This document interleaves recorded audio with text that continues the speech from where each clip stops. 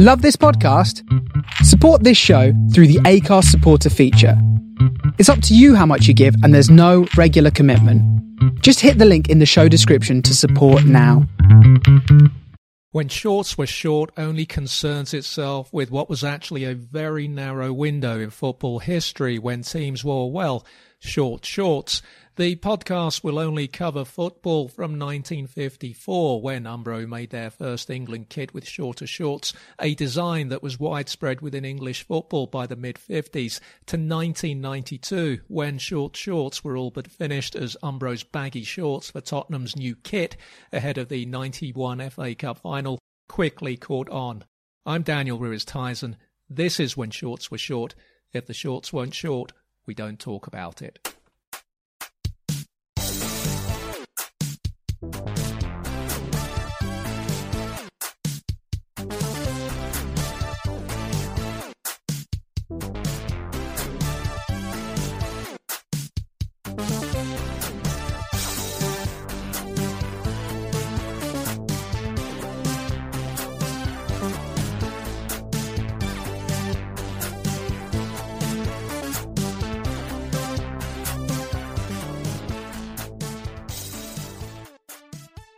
This week's guest is again one of those names that was on my list of names to chase for the show when I first conceived the idea for this podcast back in the summer.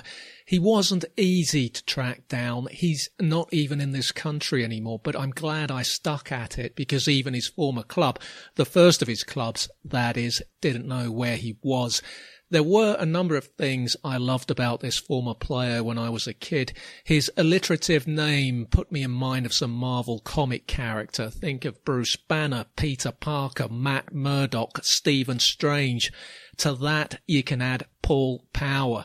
Paul was appointed Manchester City captain in his mid-20s during what was Malcolm Allison's doomed second reign in the late 70s, and he'd hold on to that City armband for the next 7 seasons until his move to Everton, although the pedant in me would point out that armbands actually only came into English football at the start of the 85-86 season. Paul was a left-sided player, and those guys always look a bit different, don't they? So there was the name, there was the left-sided business, and also the 1976-81 Umbro home Man City strip with the Umbro piping down the sides, all sky blue, including the shorts and with the wing collars. That remains possibly my favourite all-time football strip. Certainly it's in my top 2 or 3 kits, and that since childhood, to the extent that my mum, a gifted seamstress, made a tiny replica of that City strip for one of my Action Men dolls. In this interview, Paul speaks about doing a law degree while starting out at City. He looks back at the strong mid-70s City side that wasn't far off the title in 77. Then we look at the drama of the second Malcolm Allison era, the epic FA Cup run under John Bond, and the semi-final free kick scored by the City captain, which remains one of my favourite all-time goals. And we round things off by looking at Paul's switch to Everton. Success came to him late in his career, but once he got to Goodison Park in the summer of 86, Paul Power didn't look out of place in one of Europe's top sides. This is Paul Power.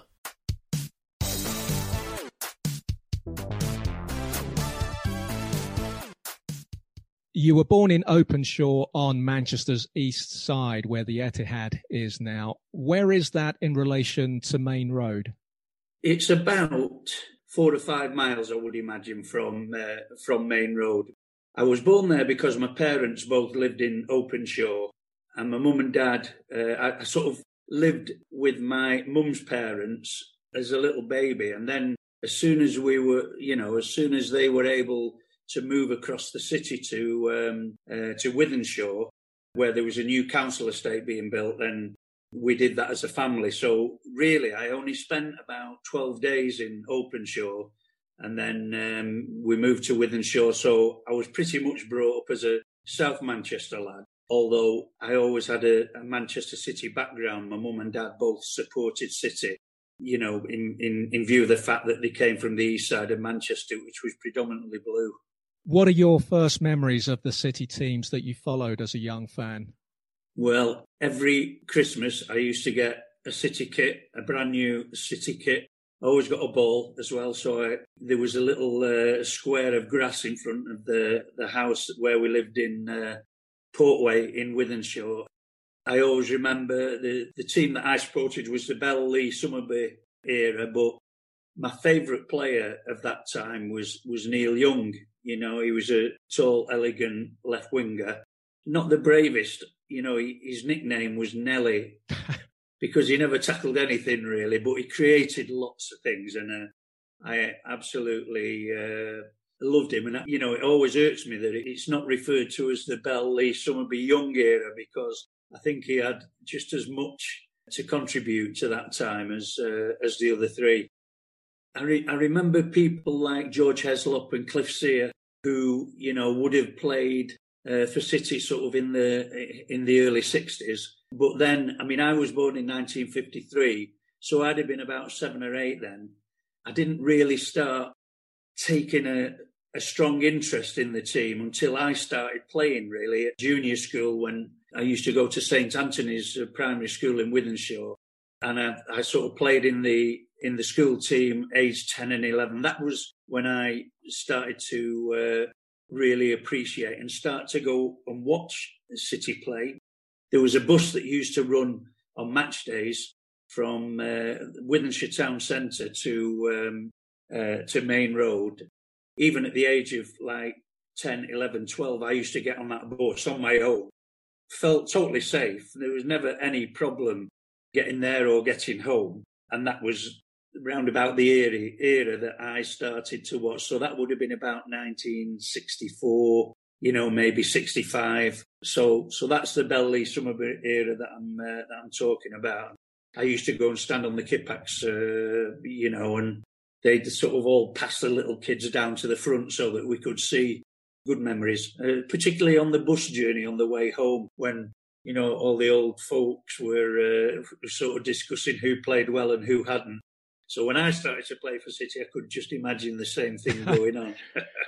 It's interesting when I talk to former players and they talk about growing up and where they first used to play football. And you've already mentioned some patch of grass near your house where you used to kick a ball about. And every former player that I interviewed, they always remember that first spot where they really learned how to kick a ball. That obviously, given how built up areas are now, that doesn't really happen now, does it? And maybe it doesn't need to happen because we've got the academies, etc. But you guys really often were kicking a ball just against the wall, weren't you?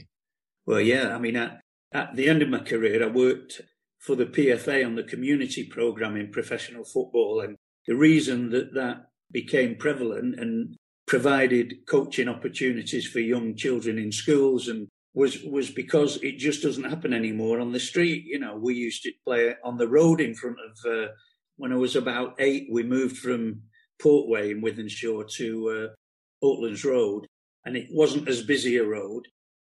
So we'd play little games like Kirby, where you had to sort of touch the curb on the other side of the road. You know, there were lots of little games that we used to play in really tight areas. And I know Pat Nevin did a little promotion about where he played in the alleyways in Scotland. You know, life was totally different then than it is these days, yeah.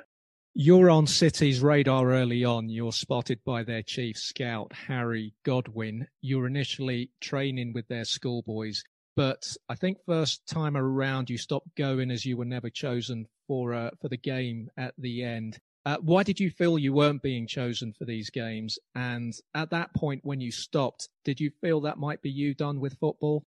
The reason I didn't play in the games at the end was because I was physically too small, and I think they were looking after me as much as sort of not giving me the opportunity. It was for my own good, if you like. Because then we used to train on a Tuesday and a Thursday night. We had 2 senior coaches, Dick and Fred. They used to have about 30 lads there, all from, well, I started going probably when I was about 12 or 13. They were up to under 16s there, so schoolboy age. So there were 30 lads all aged from like 12 or 13 to 16. So you can imagine the difference in the physical development. They used to do a lot of skill practices, little things with the ball. They'd do a little bit of running up and down the stand at Cheadle Town. We used to train at, and then at the end they'd always have a game, and the smaller ones tended to be left out, and that was. It was me that got frustrated, and nobody at City asked me to stop going, but I got a little bit frustrated that I never played in the games at the end. And I left City when I was about 15, and then I was actually selected to play for Manchester Boys under-18s team. So that was when I was in the sixth form. I'd stayed on at school to do A-levels. Played for Manchester Boys under-18s team. And we were playing against Ayrshire Boys. Harry was watching that game and obviously knew me because he'd introduced me to the club in the first place. And then, sort of I got a second bite of the cherry, if you like, by which time I'd applied to go to university to study law. But then I sort of got straight into I played one game for the B team, which was more under-16s age group, and then I played for the A team, which was the Lancashire A team, was sort of under-18s. And then I stayed there. I decided that I would continue doing the law as long as I passed my exams at the end of each year. So I didn't have to make a decision about signing for City, or, nobody was under pressure to invite me to sign for City. So that was it. I carried on at university, which was Leeds Polytechnic, actually. But I studied a London university law degree externally, if you know what I mean. And then I used to go home every weekend to play for either the A team in the early years and then the reserves in the later years. So it worked out really well for me. I enjoyed it. Was the law degree something you'd always wanted to do? And even when City had come in for you, did you still harbour any ambitions to go into law? I never harboured any ambitions to go into law. It would never, ever compete with football, in my opinion, in my dad's opinion. But my mum was an academic, and she wanted me to become a doctor because she was the matron secretary at Wythenshawe Hospital. She would have been delighted if I'd gone into medicine, but I wasn't very good at sciences at school. I was more into the arts. So I decided that it was too much of a risk to rely on football. I'd never played, I played a couple of reserve team games. I'd never been anywhere near the first team. I decided to take the law degree as an insurance, really, in case nothing happened with the football. A couple of shows back, I interviewed your old teammate Joe Corrigan, and like you, he went to a rugby playing school. Now, for some reason, as a Southerner, and admittedly someone who doesn't know too much about rugby, I'm surprised when Northern ex-pro footballers tell me they were playing rugby union as a schoolboy, because I would have thought if you were playing some rugby up there, it would have been rugby league. No, at grammar schools. Okay. At grammar schools, it was always rugby union. Like mine was a Catholic grammar school, and the head teacher was very old school, Oxbridge, rugby game, the pride in the school team to have a good rugby background. But my sportsmaster, a fellow called Denny Howells, who was really instrumental in teaching me an awful lot about looking forward to a football career. He ran the football team. He was a former semi-pro footballer himself. He was keen that people would play for Manchester Boys football team rather than just Manchester Boys rugby team. The headmaster didn't agree. Anyway, in the end, we had a meeting with him, with my dad, and the headmaster, Father McGuinness. We sort of put our case and said, I didn't want to play rugby. I didn't play rugby every Saturday. I played football for the team, and I had this opportunity to represent my town. So he relented. Father McGuinness relented in the end, and that was thanks to the sort of intervention, if you like, of Denny Howells, who was a superb teacher. So Johnny Hart, I think, is the manager that wants to sign you at City. And as you've said, that was never in any doubt because the law degree was just an insurance for you. Football was your first love. Now, having any degree is probably still unusual in football, maybe more unusual now. But around that time that you were coming through, I remember there was Steve Highway at Liverpool, there was Steve Couple at United, and it was always mentioned that they were graduates. Brian Hull was another one at Liverpool as well, yeah. Yeah. Were you in any way regarded as an outsider initially or viewed with suspicion by teammates because you had a very different background? I don't know. It's difficult to say, really. You'd have to ask them that. But no, I never got that impression. You know, I played regular reserves. I used to travel home from Leeds either midweek sometimes if we'd play if we'd play at Leeds or Newcastle or the northeastern teams, the bus would pick me up on the way.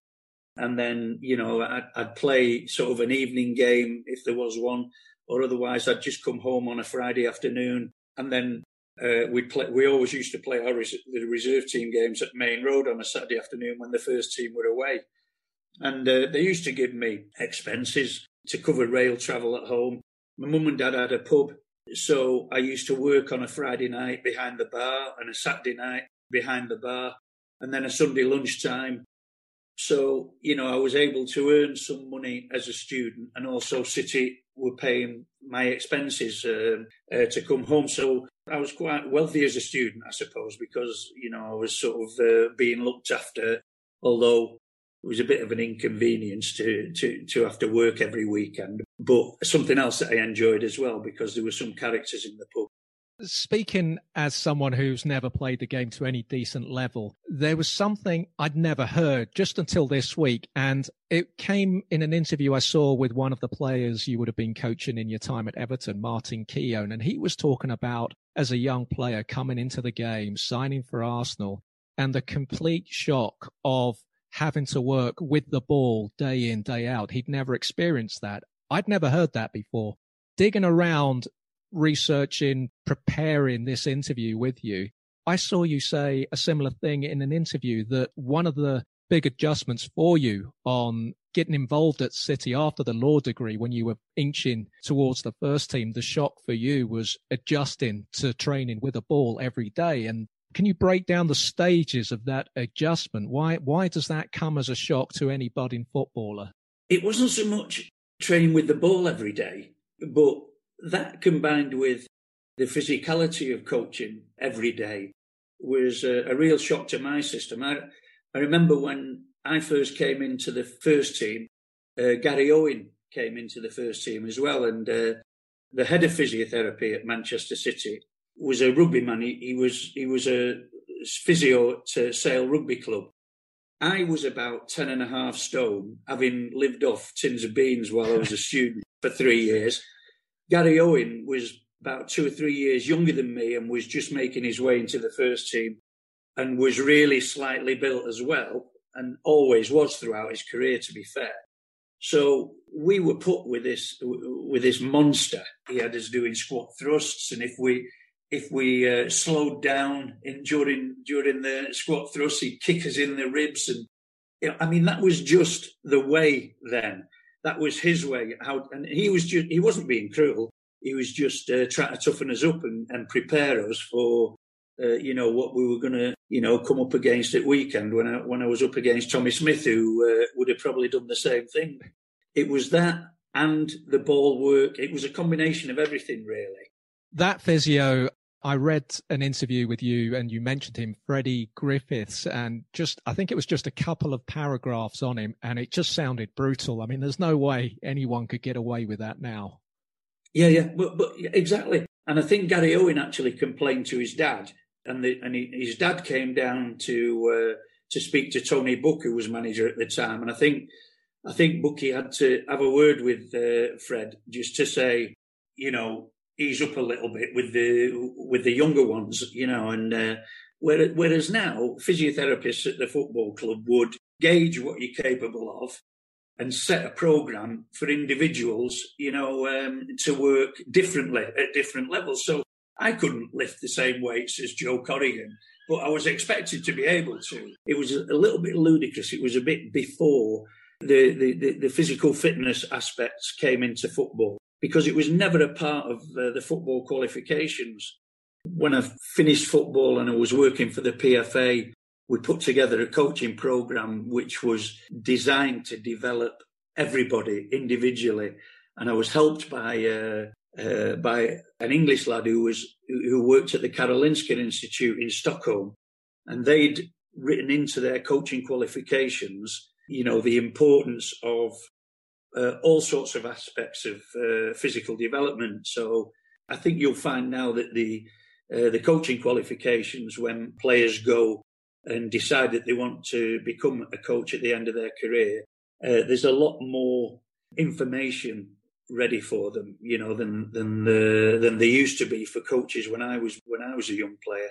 You make your debut for City at Villa in the 75-76 season under Tony Book. I think in your career, he was the longest serving manager you had, if I'm right. What was he like to play for? Bookie was exactly as a manager how he was as a player. He was unassuming, quite supportive, in all aspects, really, because he came into the game from being a bricklayer at the age of about 32, I think, when he signed for City. So he would have understood, my situation, having come into the game directly from being a student for 3 years. So he was really supportive, but he also had good people around him.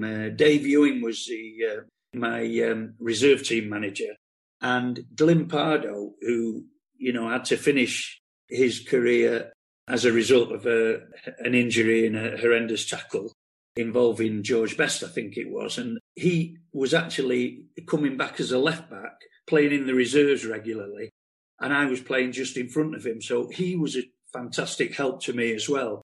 And I think he probably reported back to Tony Book, who he knew well.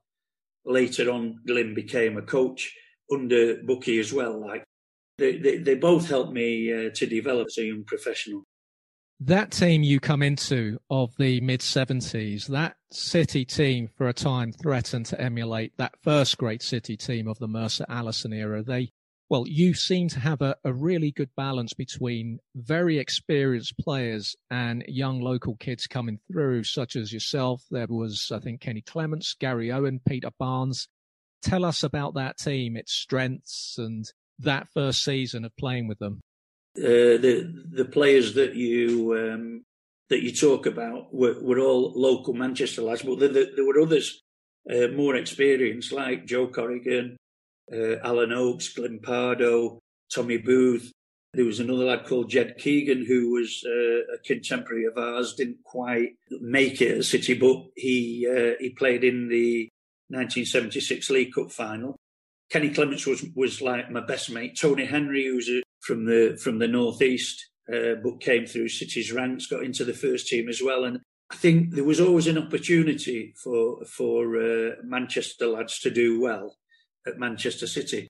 In fact, I've got to say, I think it's a disappointing aspect, although City are playing some fantastic football at the moment, but there's only Phil Foden who's putting the mank in Manchester City at the moment. There's no other Manchester players, whereas in my day, we played in the 1976 semi-final of the League Cup against Middlesbrough. We played away in the first leg, and there were 10 out of the 11 were Manchester-born. I think the only one would have either been, I think it was Asa Hartford, but it might have been Dennis Stewart. But either way, we had a nice mix of experienced players that had been bought to the club, like Dennis and Asa. And then, we had young players that were pushing for their places all the time as well. So we had a nice mix of both at that time. You win the League Cup in 76, beating Newcastle, but you rule yourself out as you weren't fully fit. At that time, are you thinking, I'm only 22, I've got plenty of time to win something with City? There was a director at Manchester City called Michael Horwich, who had his own solicitor's practice, Horwich, Farrelly and Flats. And he invited me to go in to his office because I wasn't sure whether, even though I'd signed a pro contract, my first professional contract at City was 40 quid a week. Right. And I was 20 years of age. The money wasn't around at that time. And I might have been sort of financially as well off going into law So he invited me to go into his office and keep my eye in with the law just in case, things didn't work out in football. Fortunately for me, they did. And I combined the two for quite a while. And then I decided to put all my eggs in one basket, as it were. And especially after the cup final in '76 and then the arrival of Malcolm Allison and then going to becoming established and becoming captain of Manchester City during Mal's period. And then John Bond took over and, sort of transformed the team, really, kept me on as captain. He was possibly, along with Howard Kendall, possibly the most trust I've ever had in a manager. The sort of things he used to say to you to lift you, individually I'm talking about. John Bond and Howard Kendall were superb at getting into your mind in a good way. Just after the League Cup final, you've established yourself as a regular at City. City miss out on the title by just a point in 76-77, finishing second to one of the strongest sides in Liverpool's history. Given that you'd won the League Cup in 76, had you won that title, it was clear that the team was set up for success. Would it have been a springboard for bigger things? Would it have led to another period of domination for City? Yeah, absolutely. Absolutely. I mean, because we had some star players, around about that time. I'm not sure, I might be wrong here, but the likes of Mick Shannon and Brian Kidd and Dennis Stewart, Asa Hartford, all top international players. Dave Watson came into the side around about that time. The Manchester City Dave Watson, as opposed to the Everton Dave Watson I played with two in my career. We had some really good players. Against that, of course, is that injury to Colin Bell, and it's a question that I always feel compelled to ask City players of your time, given how good your mid-70s City team was. I mean, a fit Colin Bell surely makes the difference between missing out on the title by just a point. Yeah, absolutely. He was, his nickname was Nijinsky. He was an athlete, a supreme athlete. We had players at City who could run forever. So the likes of Alan Oakes and Mike Doyle and myself to that degree and Frank Carradis, we could run for the long distance running.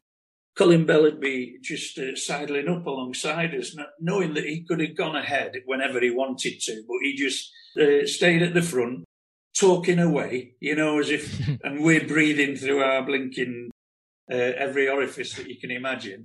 He's chatting away. Then we had players who were superb sprinters, Francis Lee and Glyn Pardo. So at the end of the running session, they would be up the front in the sprints. Belly would be up in the sprints as well with them, So he was a supreme athlete and a wonderful bloke and really nice man. Never swore. The worst he ever said was Ruddy nuisance. So he just never swore and sort of seemed to take umbrage if other players swore in the dressing room, you know what I mean? So he was a true gentleman and a helpful colleague.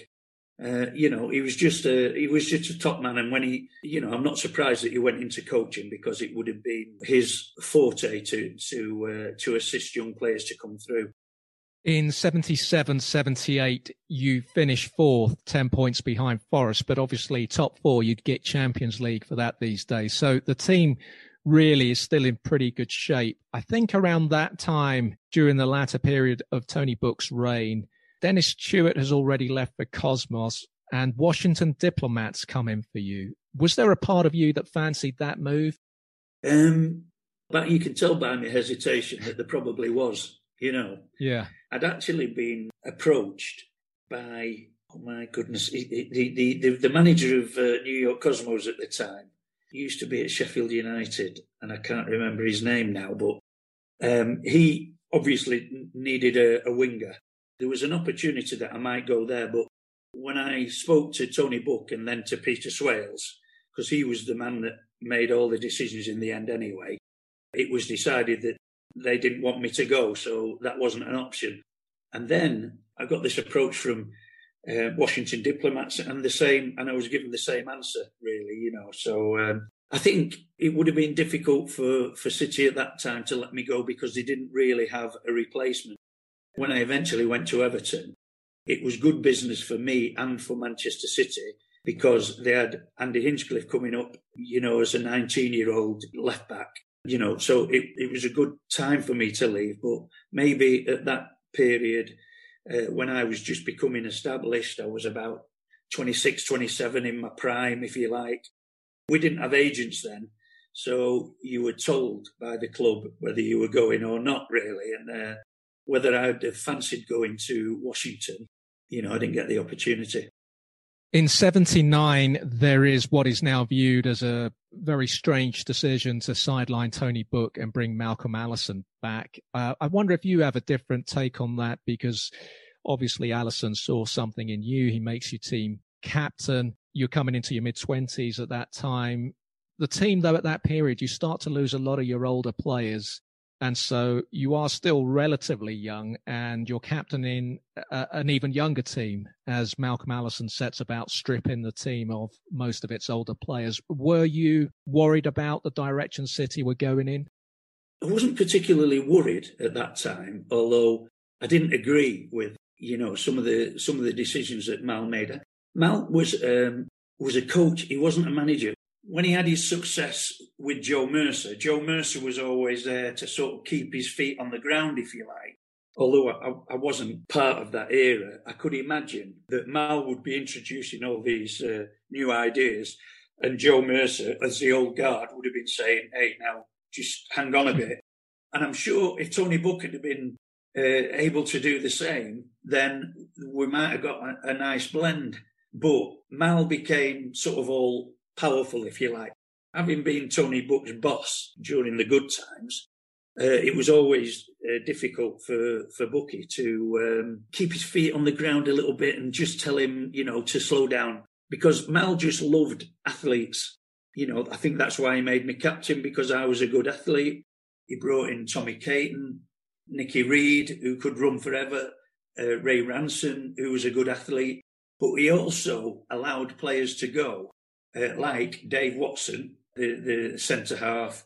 Kazu Dana was an absolutely fantastic midfield player. But, with the best will in the world, Kazi didn't do much for the team when the opposition had the ball.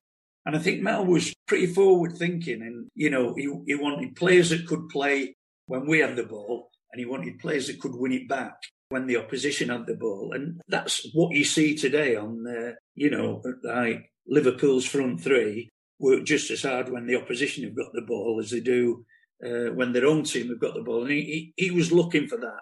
But he allowed good players like Brian Kidd. He didn't fancy Asa Hartford.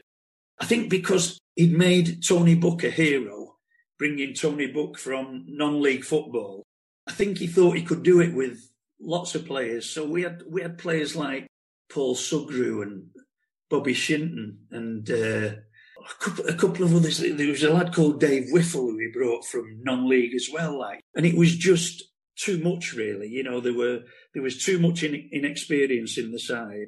It just needed a minor adjustment. And then John Bond came and introduced only 3 players, but they were experienced players. So there was Jerry Gow, who gave us a little bit of bite in midfield, Tommy Hutchison, who gave us some guile in the wide positions, and Bobby MacDonald, who played at left back and allowed me to go sort of up into left midfield, if you like. It just needed a couple of adjustments and some tempering of his ideas, to make it successful during his period.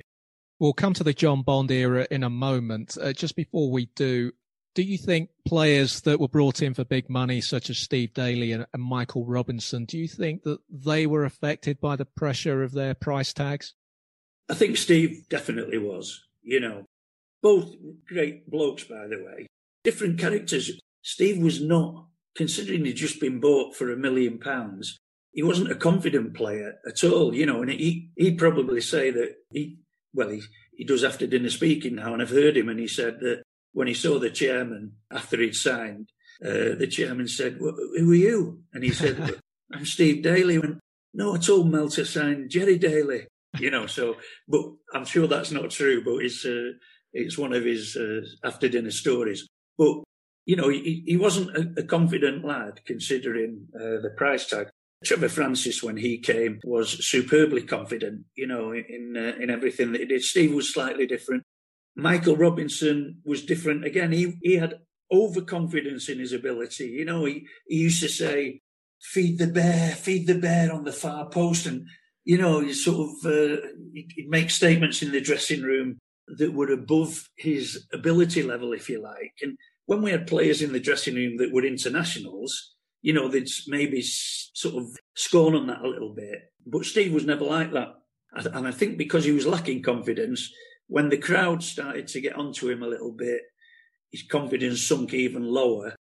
And as a result, his performances just deteriorated, But football is a game of confidence. It's unbelievable. I mean, you look at Liverpool now and, the fact that they lose a couple of games, all of a sudden they lose 4 games. We had that period when Steve was at City and Mal was there as well. The team went out a little bit frightened, and couldn't impose their personality on other teams the way they would have wanted to. And you mentioned earlier Dave Watson was one of the players sold, and this was a centre-half who would still have another 3 years left in the England team, amass something like 60-something caps. And also another England regular at the time was sold, Peter Barnes, still a young left winger. Again, and Gary Owen, by the way, because they both went to West Brom.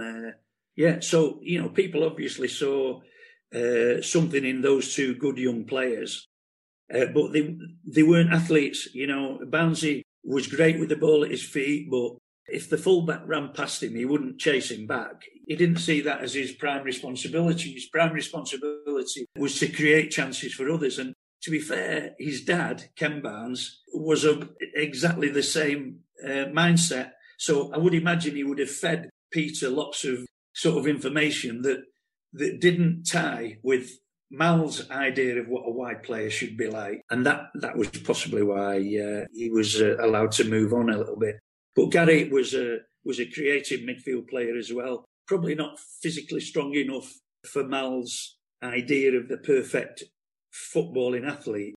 And so he allowed them both to go. But I'm not sure he replaced them with better quality players.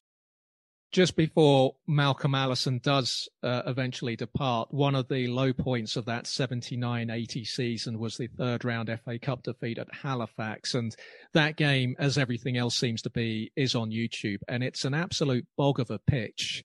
It's incredible how some of the games that you guys used to play in that era, you can't play football on a pitch like that. Well, to be fair, the 4th round of the FA Cup was always a bit of a lottery.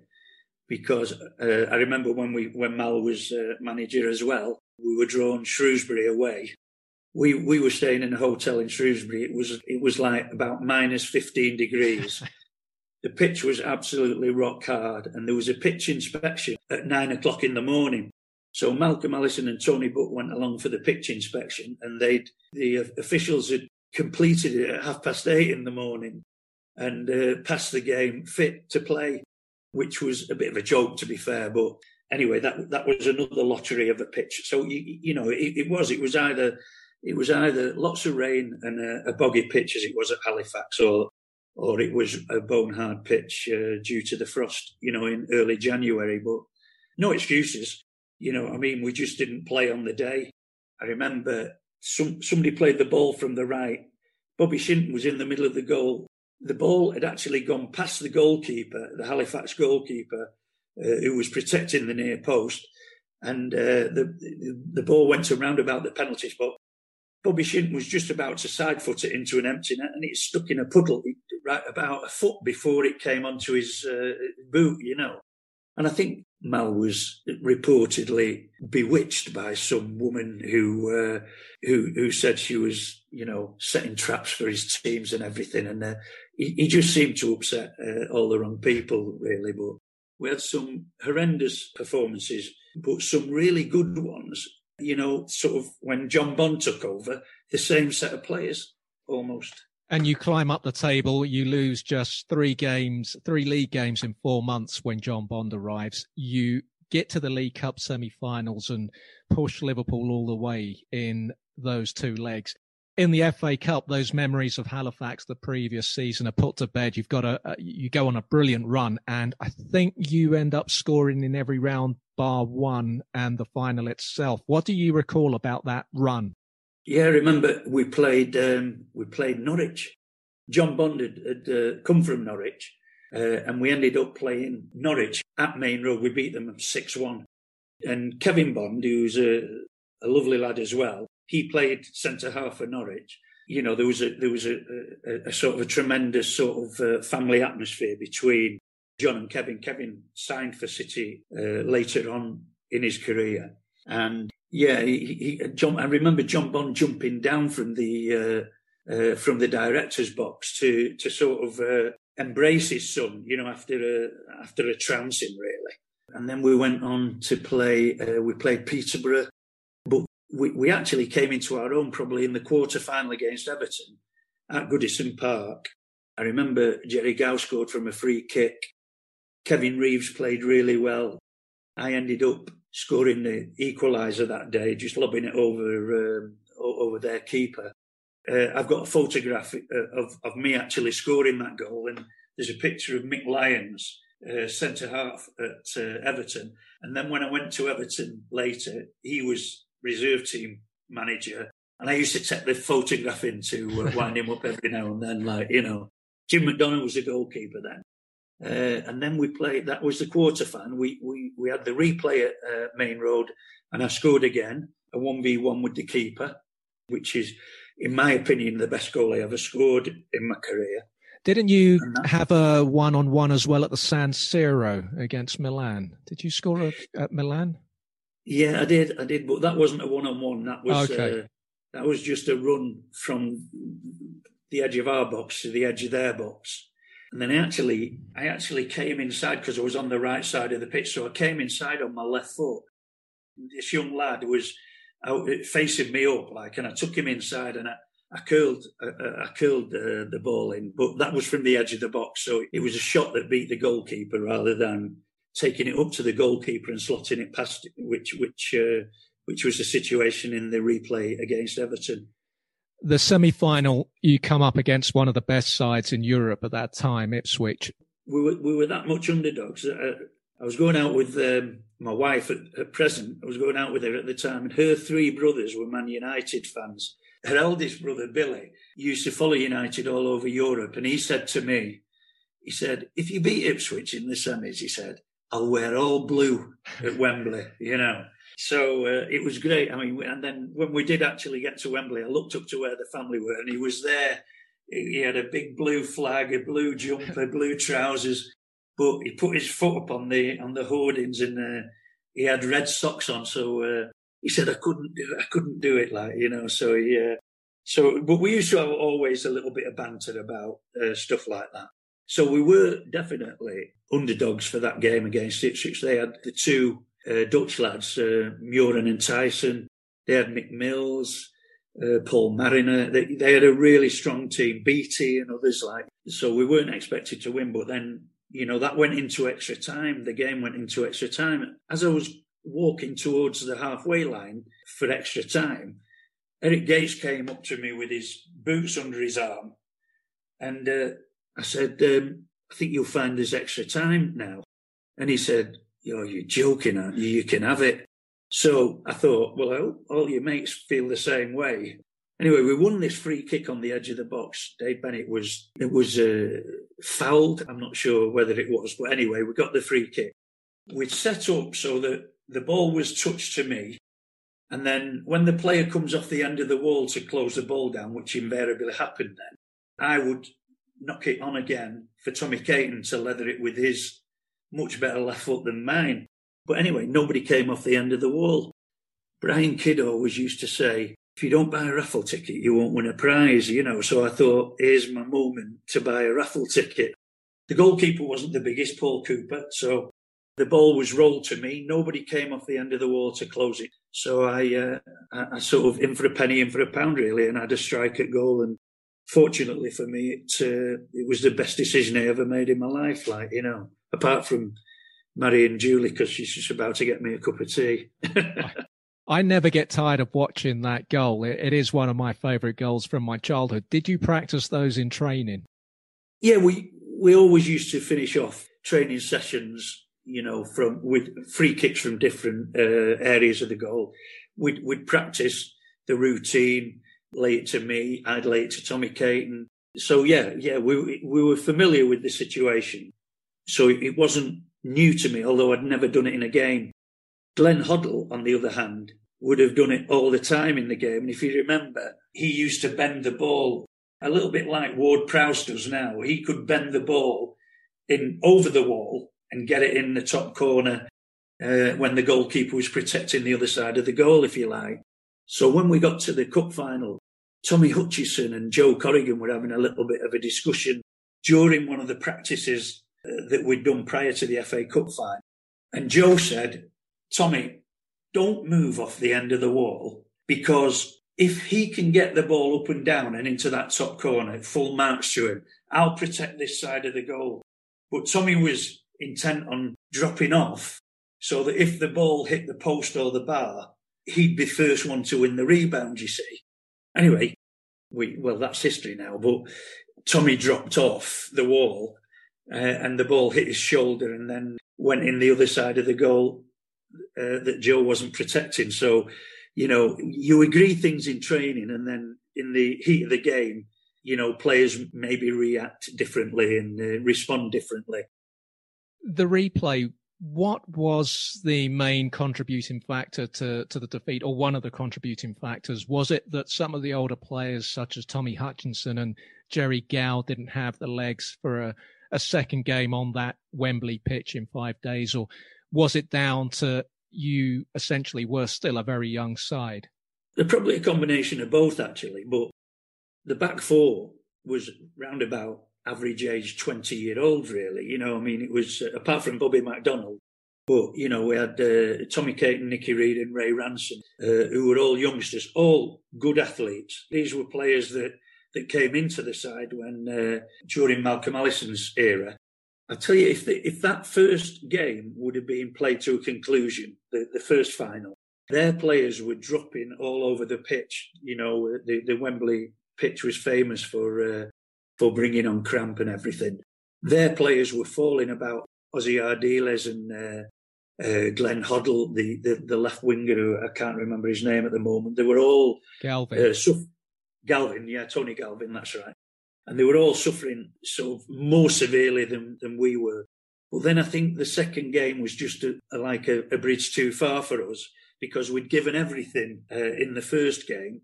And then when we couldn't close the ball down probably as efficiently as we did in the first game, then players like Glenn Hoddle and Ozzy Ardiles, who'd get a little bit more time on the ball, would get more time to play a telling pass that might cause you problems.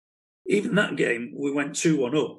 And Steve McKenzie scored the best goal for me ever in an FA Cup final. It was a fantastic volley from the edge of the box. But nobody ever remembers it because Ricky Villa had that mazy dribble at the end. And, I think if we'd have coped with dealing with Ricky Villa outside the box before he got into the box, once he'd got into the box, you can't tackle him because, he had quick feet. And we shouldn't have let him get into the box, really. But we didn't deserve to lose that game, having been 2-1 up after Reeves scored the penalty, I think, didn't he? And but we just didn't have the legs to see the game out.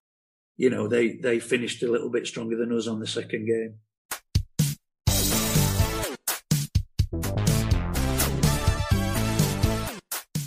Still to come on this week's When Shorts Were Short. John Bond came up to me and said, I've just had a phone call off Ron Atkinson. He wants you to sign for United. What do you think? And I said, do me a favour, boss. I said, I couldn't sign for United. I've been captain City for so many years and always supported City and probably said bad things about United and players. And I said, no. I said, I'd never be accepted. And so Bondi said, good, because I told him to fly.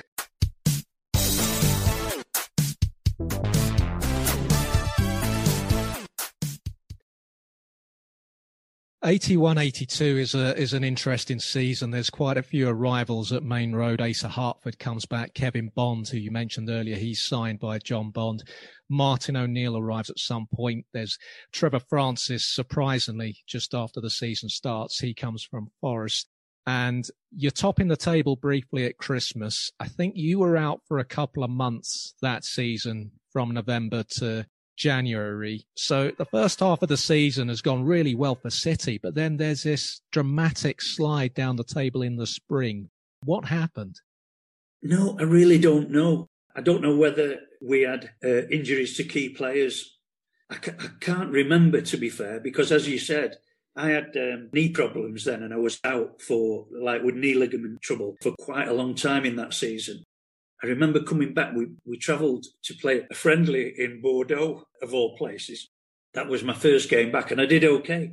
And then there were the three Johns. There was John Sainty, who was the coach, John Bond, who was the manager, and John Benson, who was the assistant manager.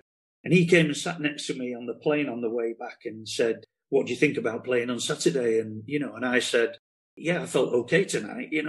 I think I'll be all right." And then I remember playing. And then the season just went away from us. And I do remember a specific incident, for the Luton game when we played Luton at the end of the season. This is after John Bond has gone, isn't it? 82, 83 at the end of that season. That's right. Yeah.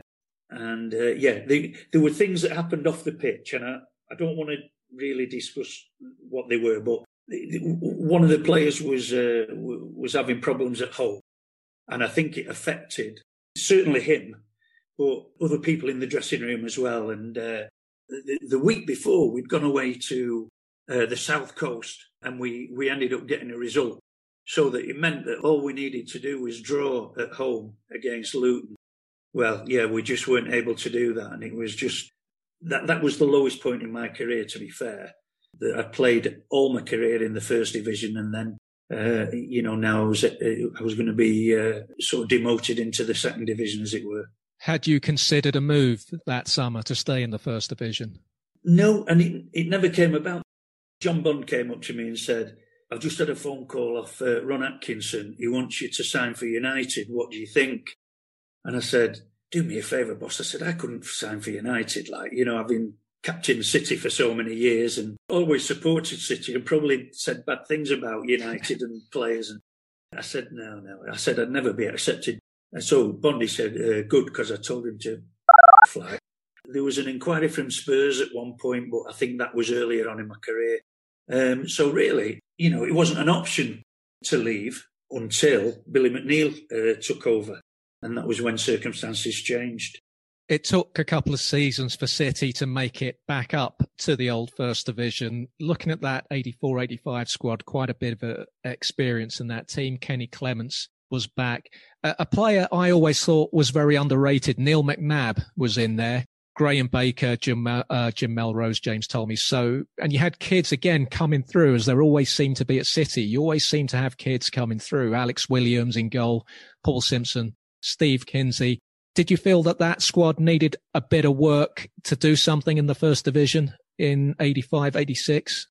Yeah, and I'm sure the management and directors felt that was the case as well. But again, all the local players that you mentioned there, I mean, you didn't mention Andy May. He was a big part of the game that we played against Charlton when we went up and got promoted to the First Division. And we had a mixture then of Scottish players because Billy McNeill was the manager. And Billy McNeill knew all the Scots. So he brought in players like Derek Parlane, Gordon Smith, Neil McNabb, Jim Tolmie. In the end, it probably got to the point where there were more Scots in the squad than there were English players. And we used to have Billy McNeill used to love to wind players up. So on a Friday morning, we used to have a five-a-side, England against Scotland. Well, on a Saturday, we never had any fit players because everyone was just kicking each other on a Friday morning. When I went to Everton, Friday morning training was just a game of head tennis, no contact, centre-halves would go and head a few balls. You know, it was all just easy, osy preparation for the game the following day. So it's not to say that Billy McNeill's idea didn't work, because we got promotion that year from the second division. But totally different styles of management, like, you know, between him and Howard. Summer of '86, your time at City comes to an end, and we're about to enter the final part of your career, and it's one of the best endings that any career could have. How did you find out that Everton were interested in signing you? I was actually on holiday.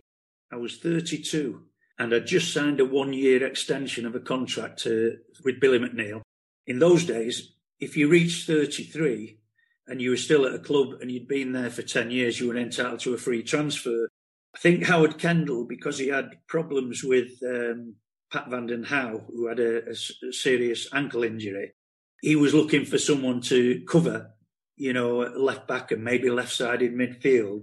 So he made an inquiry to Manchester City to see if I'd be available. Billy McNeill was away with the Scottish BBC, because it was 1986 was the World Cup in South America, I think. Mexico. That's right. So he was away on television duties. So it was Jimmy Frizzell who contacted me. I was at a hotel in Devon called the Saunton Sands Hotel, and I was with the family. Frizz phoned me up and said, Howard Kendall's made an inquiry. The club are happy to sell you if you want to go. I know you've signed a 1-year contract. So straight away I thought, well, you know, Billy McNeill must be thinking he's got Andy Hinchcliffe coming up. The fact that he's willing to sell me to Everton maybe meant my days at City were numbered. So I said, okay. I said, but I won't. This was about on the Tuesday of a week's holiday. So I said, I'm not going to interrupt the family holiday now. I said, I'll speak to Howard Kendall, say on Friday. So I drove over to Belfield, which was Everton's training ground, and I met Howard Kendall there. The first thing he said was, what would stop you signing for Everton right now? You know, so I said, well, I'm actually due a loyalty payment, which was built into the contract for players that had been at a club for a long time. This loyalty payment was due on July the 1st. We were now on June the 27th, right? So I said, I will sign for you, but I'm not going to sign until July the 1st so that I get this payment into my bank account. So he said, okay, anything else? So I said, well, I've also had 2 testimonial games cancelled. I've been at City 13 years and I've had 2 games against United cancelled for different reasons. He said, okay, well, Everton will play Manchester City in your testimonial game and you can play half for Everton and half for Man City. Is that all right? We'll do that before the season starts. He says, and I'll speak to Billy McNeill now about your loyalty bonus. So I felt $1 million. I'm feeling he really wants to sign me. You know what I mean? Anyway, he spoke to Billy McNeill while I was in the room, although Billy McNeill didn't realise that. And he said, well, I'm sure my chairman, Mr. Swales, won't pay Paul his loyalty bonus unless he's at the club on July the 1st. Howard said, well, I want him to sign now while he's here. So he said, well, I don't think he'll get that money. He said, well, I'll tell you what I'll do then. Everton will pay Paul for being loyal to Manchester City for 13 years. So he paid me the loyalty payment that was due from a contract at City. So, you know, it was like, you know, I couldn't not sign for Everton under those circumstances, really. And that's what happened. I was very, very fortunate that there were injuries to key players on the left. So when Pat van den Hauwe was fit, Kevin Sheedy got injured, so I ended up moving up the pitch and playing left side midfield. And that was when the day that I moved up the pitch to play left side midfield was when we played against City, and I scored for Everton against Manchester City, you know, and a lot of my mates were still, so Neil McNabb, Kenny Clements, Mick McCarthy, they were all still playing for City, and I obviously couldn't run round flailing my arms about when in front of my mates, like, you know, or former mates, if you like. So I just turned around and walked away. Paddy Suckling was in goal that day, and I could have saved my shot. You know what I mean? That's how poor it was. That was a brilliant Everton team you signed for. How they missed out on the double the previous season when they were probably stronger than Liverpool, I don't know, because that was a really strong team. And you mentioned the injuries on the left side. There were injuries all over the place in that team. How they won the league relatively comfortably, given the extensive injuries they had that season, it's a remarkable achievement. Yeah, but they also had a very strong squad as well. I look at Man City now, and it doesn't seem to matter which players go on the pitch.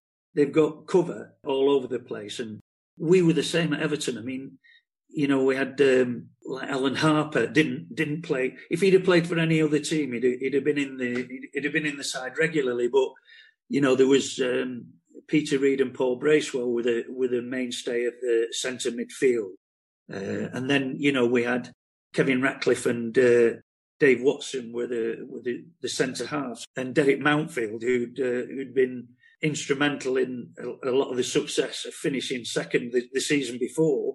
You know, was very limited in the amount of time that he got on the pitch as well. Alan Harper could fill in at right back, so if Gary Stevens got injured, Bertie, well, his nickname was Bertie after Albert Tatlock on Coronation Street, but he could fill in all over the place, really.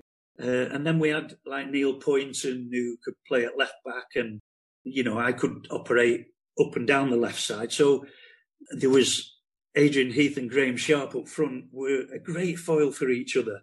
You know, and then before we played Manchester City, Sharpie turned round to Inchy and said, well, you know what to do here. He said, I'll take Mick McCarthy out of the way, because Mick McCarthy was a great centre half, but always wanted to get involved in a tussle with the big centre forward. Like, you know, he saw it as a bit of a macho thing. Like, if he won that battle, if he won that battle, we'd win the game, you know. So Sharpie used to run him into areas out of the way. Mick McCarthy would go and follow him, and then Inchy would get in the hole that Sharpie had left. And they're saying this in the game before. And of course, I'd played for City for 13 seasons before this game, and never realised that that's how other teams perceived, you know, and how clever strikers will make the most of opportunities that are presented by other players' strengths, if you like, and weaknesses, perhaps. I ended up playing 40 games for Everton that season. I missed the last 2 games because I had to go into hospital for a knee operation. And then I think I ended up playing about 11 games the season after. And then I went onto the coaching staff. Colin Harvey invited me onto the coaching staff. Do you think, as a Mancunian, that it was vital you made a good start when you were playing for a Scouse club, just to have the fans accept you? I never thought about it at the time. It never even crossed my mind. I thought the main rivalry between Scousers and Manx was United and Liverpool, rather than City and Everton, like, you know. But bearing in mind what happened to Phil Neville later on when he went from Manchester United to Everton, I think he might have had more of a problem because he'd come from United and played for Everton and didn't start particularly well, and then came in for a bit of stick. Because I'd got off to a good start and the team were doing really well, I think the supporters were quite willing to forgive anything.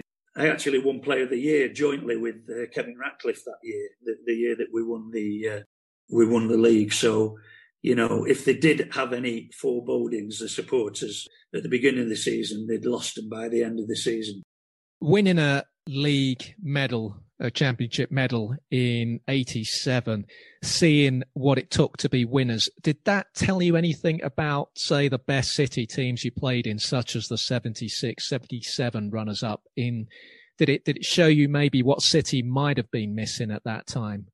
Not really, because I think City had never really been a top team. We didn't set the world alight. We never won the title.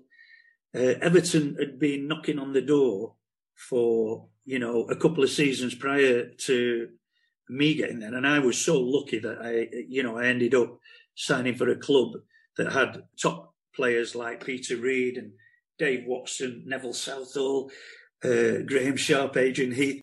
I was just a sort of an add-on, if you like, to a successful team anyway. I was just lucky that that things turned out the way they did. Although that City team that you refer to had some great players as well, but probably not the strength in depth that Everton had. So they could bring players off the bench that would, slot into any position really and not weaken the team that was on the pitch. So I think that might have been the biggest difference. And I think at the age of 40, still only 40 years old, he's won 2 titles with Everton. Howard Kendall leaves in 87. Everton, at the time, arguably the best team in Europe. The club doesn't really recover from that, does it? The Colin Harvey stepping in, that makes complete sense, appointing from within. But that doesn't work out either. Was Colin Harvey, much like Malcolm Allison, maybe more suited to coaching rather than managing? You're right. I mean, but Colin was an innovative coach, very popular in the dressing room, as was Howard, probably because they were winning lots of games. And, if your manager and your team's winning, the players accept you. It's when you start losing that you have a few problems. Howard was an outgoing personality. He'd come in the dressing room and he'd stand in the middle of the dressing room and tell jokes, Most managers that tried to do that, they'd get slaughtered by the players and get out, clear off, go and see the physio, But Colin wasn't like that. Colin was more serious, more of a thinker about the game. I think the club as well could have supported Colin better than they did because they allowed players to leave the club, players that had been really part of that successful era. Reedy went to QPR, Trevor Steven left, Gary Stevens left. These were international players and it was obviously going to weaken the side went by them moving on. But I think the club decided that they'd get the best money for those players at the time while they were at the top of the tree, if you were. And the players that came along and replaced them, like Stuart McCall, replaced Reedy, good young player, but not the same experience as Peter Reid. Paul Bracewell never really recovered from his knee injury. They brought in Wayne Clark, who probably couldn't do the same job as Sharpie. Sharpie went off to Oldham, as I remember. So really the club allowed players to leave en masse, too many at one time. And I don't think they did Colin any favours in that regard. Much is made when you read interviews or books on that particular time at Everton. Much is made of the divisions between Kendall's players and Colin Harvey's new signings. Why did the two fail to come together? I mean, you were part of a City side or various City sides that were full of youth and experience, and similar stories didn't come out of City of the various age groups or cliques failing to come together. But at Everton, even now, 30 years later, I've interviewed former Everton players and they will mention that. I think you're right. It almost became a split dressing room. I mean, players like Martin Keown and Stuart McCall, Pat Nevin, all really great, talented players, but they didn't fit in. So Pat Nevin had tremendous ability on the ball, and when I played against him when he was at Chelsea, he always caused me problems because he had such quick feet. But he wasn't one that would make a run past the fullback and then whip across him, which is what Graham Sharp thrived on. He thrived on that sort of service, He'd be making runs into the box. We had Pat Nevin on one side and Peter Beagrie on the other side. Two talented wingers, but the ball never went into the box. Sharpie would be making runs into the box and then they'd be intent on maybe beating the defender more than once, So what they had in the past, more direct stuff from Trevor Steven, from Kevin Sheedy, wasn't quite there anymore. So the players that had thrived in the old squad were feeling a little bit deprived of service in the new squad. And I think it did cause a little bit of... I know they used to go out after... I was never involved in that because I used to go back to Manchester. But all the players that lived in Southport, and most of the players tended to congregate around the Southport area, they'd go out sort of after games, and there was always, after a few beers, there might be a few arguments, and it just escalated. Dave Watson and Kevin Ratcliffe maybe didn't accept Martin Keown the way that they should have done, and I don't know, it certainly wasn't jealousy, but because they'd had so much success in previous years, and then all of a sudden, when Colin became manager and there were so many new faces, they weren't able to maintain that pressure on Liverpool and the other teams that were at the top of the league. There was maybe a little bit of resentment, although not with the individuals, but with the situation. As someone who played in both the Merseyside derby and the Manchester derby, how do you compare those two games, those two derbies? Differently, I would say differently, because there were families in Liverpool that would have Evertonians and Liverpudlians in the same family. Brothers would be blue and red and live together because they'd been used to both their teams having success. After the 60s, the Bell-Lee Summerbit era, City's supporters hadn't seen that sort of success for a lot of years. And United, under Brian Robson and Norman Whiteside and others, were beginning to win things regularly. So I think there was more hatred hatred's maybe too strong a word, but between the City and United fans, there was more separation than there was between Liverpool and Everton. Sometimes the games at Goodison and Anfield could be quite a friendly atmosphere, between the two, whereas they were never ever friendly between City and United, because they'd never shared a period of success together. You coached for a couple of years at Everton, and then Colin Harvey in late 90, he's sacked, Howard Kendall returns, your time at Everton comes to an end. Had you ever been tempted to try your luck as a manager? Yeah, I did. And but I actually went back to City because when Howard Kendall took the job at Everton, he left Manchester City to become manager of Everton. So I went back to City after I'd lost my job at Everton, and I didn't directly apply for the job. I just spoke to Peter Swales and people around the club, to see whether it would be worthwhile my playing. I didn't have any experience, very limited experience coaching as well, because my career as a player had just finished. I didn't get the encouragement that I was looking for. So then it was a question of, do I apply for a job at Rochdale or Oldham, where I might get consideration as a young former player, or do I step out of football and go into something that is a little bit more certain? I had a young family at the time. I couldn't afford to be out of work for a long period of time. Everton had paid me off, but, it wasn't a fortune. I had the opportunity of joining the community programme in professional football, which was a new sort of organisation, if you like, of all the footballing authorities. It was a PFA initiative, but the FA, the Football League, they were all involved.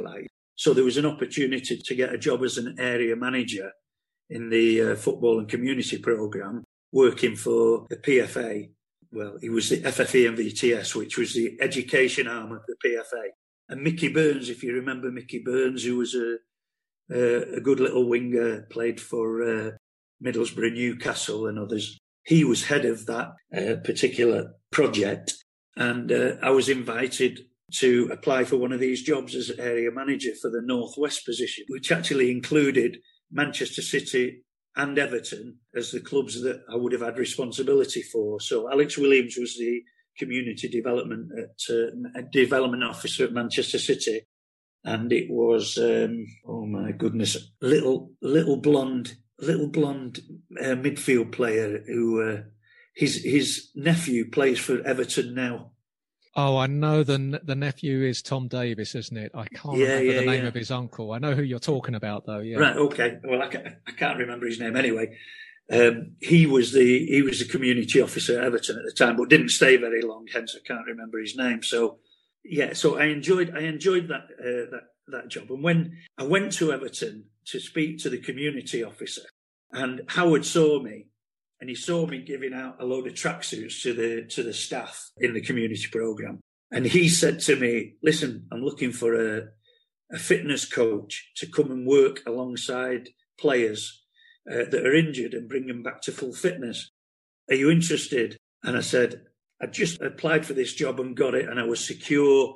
And, really that opportunity had passed me by. So I decided that I'd stay where I was, and I had absolutely no regrets about that at all. Although I would have been delighted to go and work with Howard again, because he was a person that I really respected.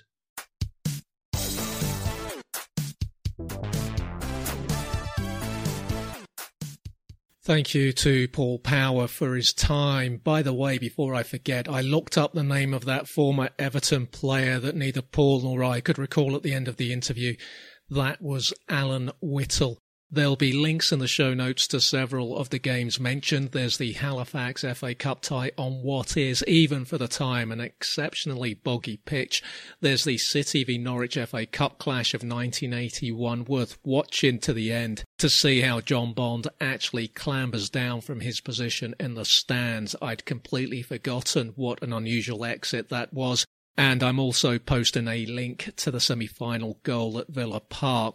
There's so much to enjoy about that game. A non-Wembley semi-final venue, both sides wearing away strips, which was common in the FA Cup at that time in the latter stages.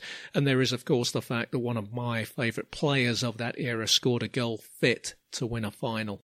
Appreciate you guys listening. Do please rate, review and subscribe to the podcast on whichever platform you download it from, and share and retweet, repost, etc. Social media links. Reviews on Apple Podcasts are especially critical, as I said last week. In fact, they are all important, particularly to one-man shows like this. This show doesn't have the resources of the bigger shows. If you enjoy the podcast, please do leave a good rating and review. It will increase this show's visibility in the Apple Podcast store and help me to keep the show going. The podcast can be followed on both Twitter and Instagram at ShortsWereShort and Facebook.com/ShortsWereShort. If you want to join the group page, please do. All my work can be found at danielruiztyson.com. Appreciate your time. The artwork is by Tom Hadfield. The music is 80s Synthpop by Toto Cyberspace. I've been Daniel Ruiz Tyson. This has been When Shorts Were Short. If the shorts weren't short, we don't talk about it.